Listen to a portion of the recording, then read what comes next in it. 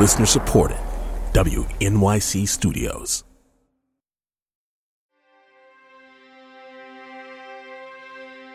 He's a poet. He speaks in terms of moonlight and love. Maybe sort of the naughty boy. She realizes that she wants to run away with this man and have a wild, passionate love affair. From WQXR and the Metropolitan Opera, this is Aria Code. I'm Rhiannon Giddens. I would have expected that maybe we would get some bold proclamation of love here, but instead what we're getting is the most dire and morose kind of situation that someone could possibly be in. Every episode, we pull apart one aria to see how it works, and then we bring it back together so you can hear it in a whole new way. Today, we go through the pages of the letter aria from Massenet's Werther. His words and her feelings, they all just sort of come together. The floodgates open, and it's chilling. It's so chilling.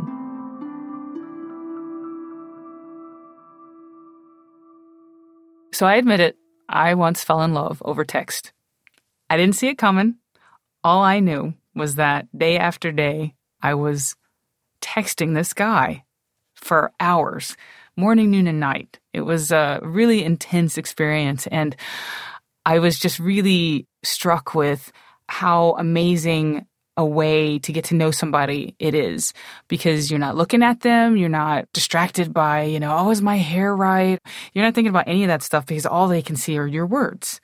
And it makes me think about how we communicate and how things have changed over the years, but then how things haven't changed, because when we think about when people wrote letters, and we tend to think of letter writing like paper, pen, you sort of put your thoughts, in order, and then you write an essay and you send it off to somebody. But back in the day, people were writing what they were feeling at the moment. It was a much more urgent form of communication than we think of it. And I think letters fascinate us so much because they're so intimate and personal.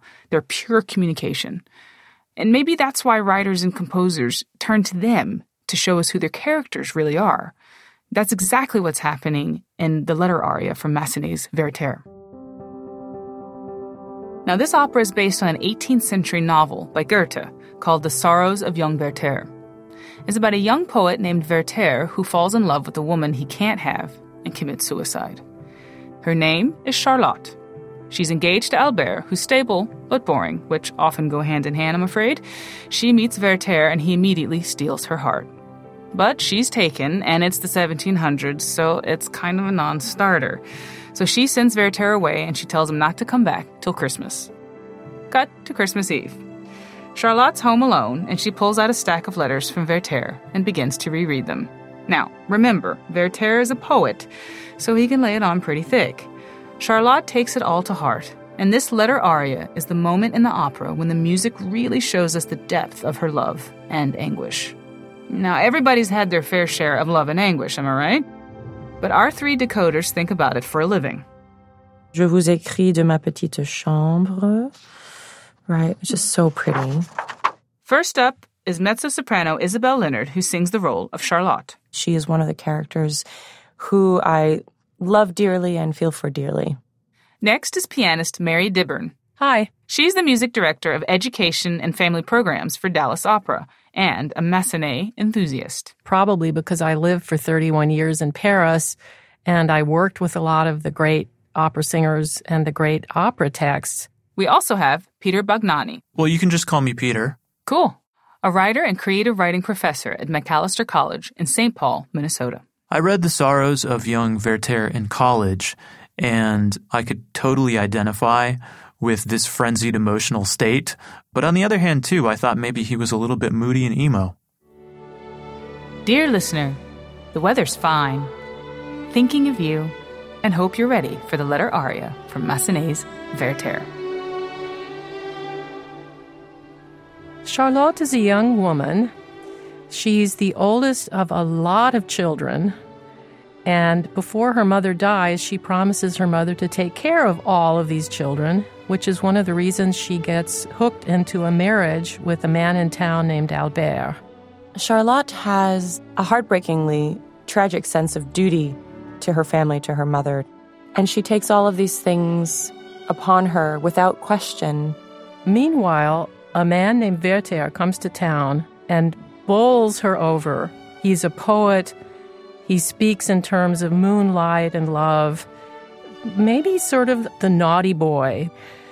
He falls in love with her at first sight, and suddenly she realizes that she wants to run away with this man and have a wild, passionate love affair, but she knows that she can't because she's engaged to Albert. Albert is kind of the steady, boring guy who's, devoted and has some money, but he can't dazzle like Werther. This is a time where your husband and your husband's wealth determines the entirety of your future. She has to consider those things. So she makes a hard decision. She sends him away. It is just so tragic. It's so sad. But then he writes her a series of letters.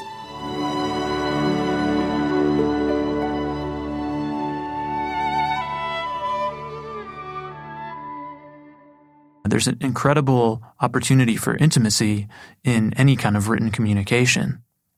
I had a relationship that was based a lot on email. Basically, the way it happened was that we met in college and we dated for, I think, maybe 2 months. And then she was supposed to leave for Spain to do a study abroad program. And so we didn't really make any promises to one another because it felt pretty early in our relationship, even any promises about how much we would be in communication. And then slowly we started emailing each other almost every day. And I was really looking forward to those messages in a way that I didn't know that I would.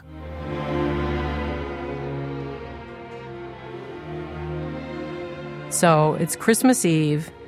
Charlotte is sitting at a table in a small room in her very modest house, and she's thinking about Werther. She's been receiving letters from Werther for quite some time, and she probably has a very large stack of them that she has been hiding. And she goes back to this stack of letters pretty frequently. She's wondering about who he is with, what he's doing, and she's obsessively rereading these letters. She starts off by saying his name twice. First, very softly, and Massenet writes, dreaming. And then she says it louder. Mezzo forte, as if she's calling out to him. And doing it in a way that is both maybe a realization, but also very pained. It's one of those moments, just even the way she says it, the weight, the depth of it all is, it's everything. It's the entire aria, and his name in the beginning. So very simply, she could have, for the entire 7 minutes, just said his name. And you still would have understood, I think, everything. She goes on to say, how is it that this person holds my heart so deeply?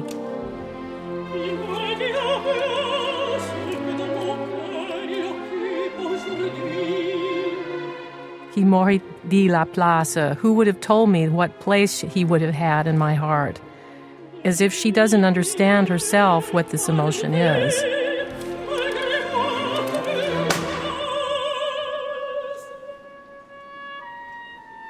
I think she's trying to understand because there is this sort of otherworldly hold that they have on each other. And because she's alone, you see how she feels. You see really who she is and her inner thoughts about the whole thing. Well, I think part of the reason why Charlotte is reading the letters is because she wants to feel the presence of Werther, even though he's absent. And I think that there's perhaps a little bit of a connection there where I certainly reread emails thinking, this person's not here, this person's not going to be here for a long time. I can kind of evoke her presence a little bit just by rereading these messages. But there also is something painful about reading a message from a person who it's impossible to see in front of you.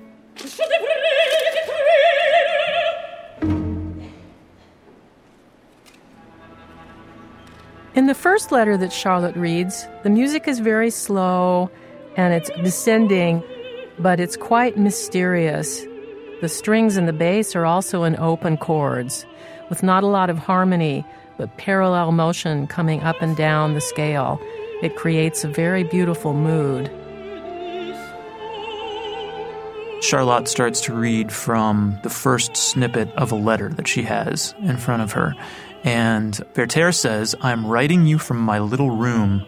A gray and heavy sky of December weighs on me like a shroud, and I am alone, always alone."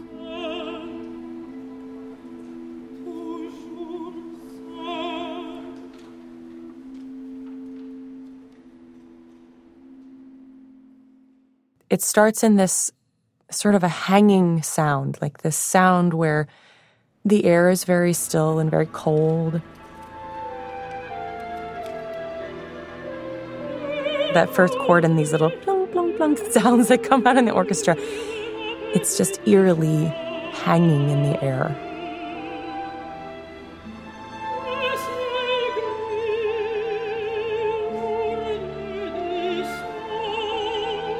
The mood of the gray sky is really beautifully depicted by these chords, very, very quiet, that descend and come up and down as if they're clouds or smoke.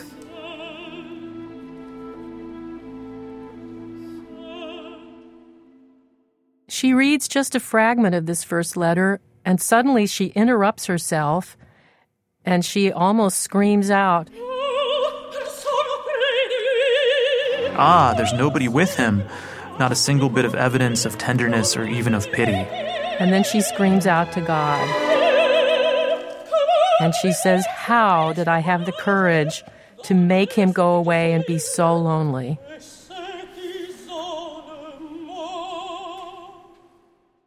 In this moment of regret, the vocal line is very passionate and very beautifully written, and it's higher. And then suddenly the orchestra swoops up under her and lifts up to where she screams out the name of God. And then the orchestra leaves again, and she's by herself. She just feels so guilty. And she takes his depression as her responsibility as well. The things that she would have to go to therapy for, right? It's not all your responsibility, Charlotte. So you can see already that he's starting to manipulate her by only telling her sad things. He's really doing a number on her.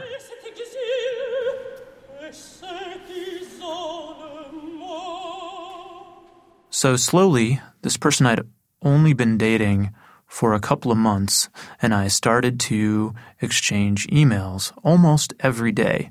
Her from Spain and me from a warehouse in downtown Minneapolis. I think that we hadn't really gotten a chance to get to know each other that well over a couple of months. There were a lot of things that we hadn't talked about yet because we hadn't sort of reached that level of intimacy yet. And what started to happen when we were emailing was that those things started to come out. We started really talking about our lives and what was important in them. And so in a way, I think some of the things that we talked about in our emails were actually more intimate or more vulnerable than some of the conversations that we'd had in person. And maybe some of this was because of the distance and the fact that I wasn't going to see her tomorrow. The second letter that she reads starts with an introduction that always sounds to me like birds chirping. So it's quite unexpected. You get the woodwinds and you get this little bird figure. Suddenly it's very happy music. It's more upbeat. It has a lighter, happier energy to it. And I think it's important, especially in playing this scene, to have all the different ups and downs. You know, it can't all be sad. It can't all be down and depressing. She says, "Joyful cries of children rise, and I think of the time so sweet when all your dear little ones were playing around us." You think that the mood is lifting, and then gradually you realize that no, he's manipulating her again, but that's okay because the music is so beautiful, and maybe it gives the singer a little bit of relief to sing this melody that's not quite as heavy and sad. So he gives her a little break there vocally, and he gives the audience a break too. I remember doing this aria that every time a new little section would come in, I would go, oh, that feeling of little waves, right? Here's the next wave, and here's the next wave. And so there was something incredibly rejuvenating every time a new section would come on, even if the larger mood of the piece got heavier and heavier.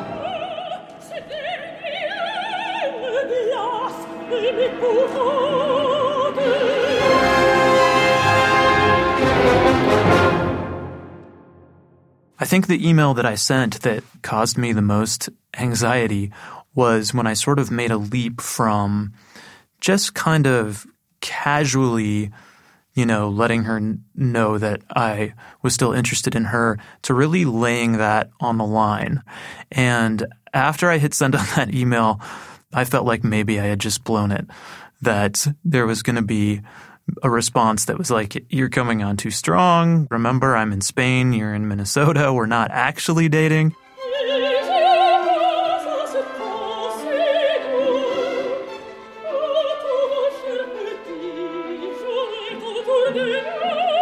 He ends this little outburst about the children with the question, will they forget me? And Charlotte answers, No. We all remember you, essentially. And she says, but will he come back? This seems to me like the moment where she sort of fully realizes that he may not. This could potentially be the end of him. She says, oh, this last letter terrifies me. And there's this huge outburst in the orchestra.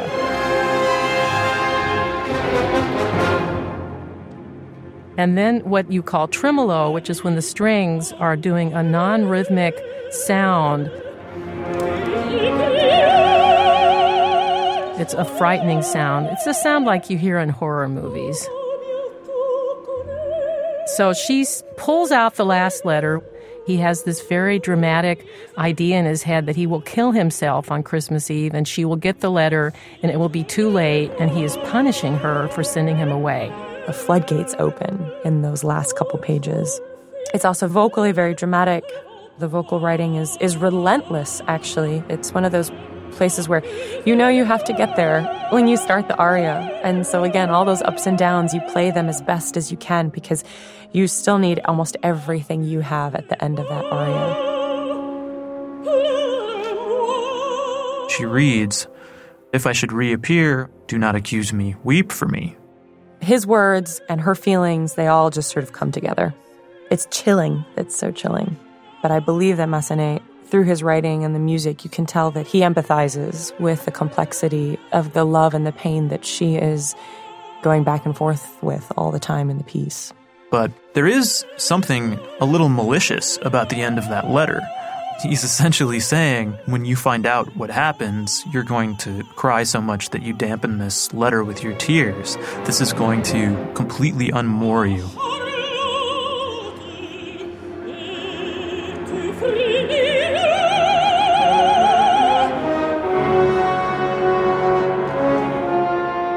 And you will tremble, you will tremble, you will tremble. Werther is a psycho, let's face it. It leaves her nowhere, right? Which is in a sense where she began. She has no way of fixing this, and the sense of responsibility that she has, she can't fix it. And the orchestra comes down, down, down, down into the depths of her despair.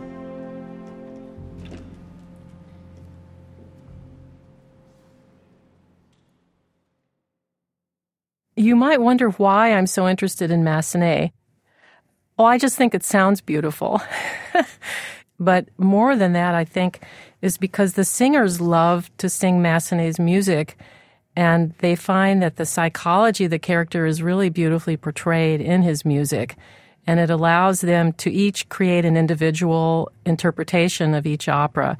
That's one of the reasons Massenet is performed so much. You never get tired of it because there's always something new you can find within the music, within the orchestra, that each singer uses to bring out his or her character. I'm such an empath that it's hard for me sometimes not to feel so much for these characters. And I think it's a good thing, but it can also take its toll on you at the end of the night. However, I think when you really delve into these characters and you allow yourself to empathize with the characters and their struggles, you learn so much about human nature. You learn why the brain goes there, why the mind makes these choices. And you become naturally more understanding of others, but as well, I think, of yourself. So we continued to write to one another, and it was all leading up to this moment where we would actually see each other in person again. And I couldn't help wondering, well, what's it going to be like when we see each other in person again? Is this something that is only going to work as a communication online, or are we going to be able to build on this and have a real relationship? That woman is now my wife. We've been married for 10 years, and we have 2 kids. And ever since that time, I have written her an actual physical letter every year on her birthday.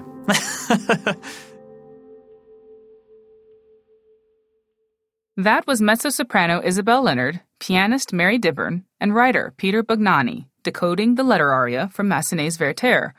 And now, here's Isabel to sing it for us live on stage at the Metropolitan Opera in New York.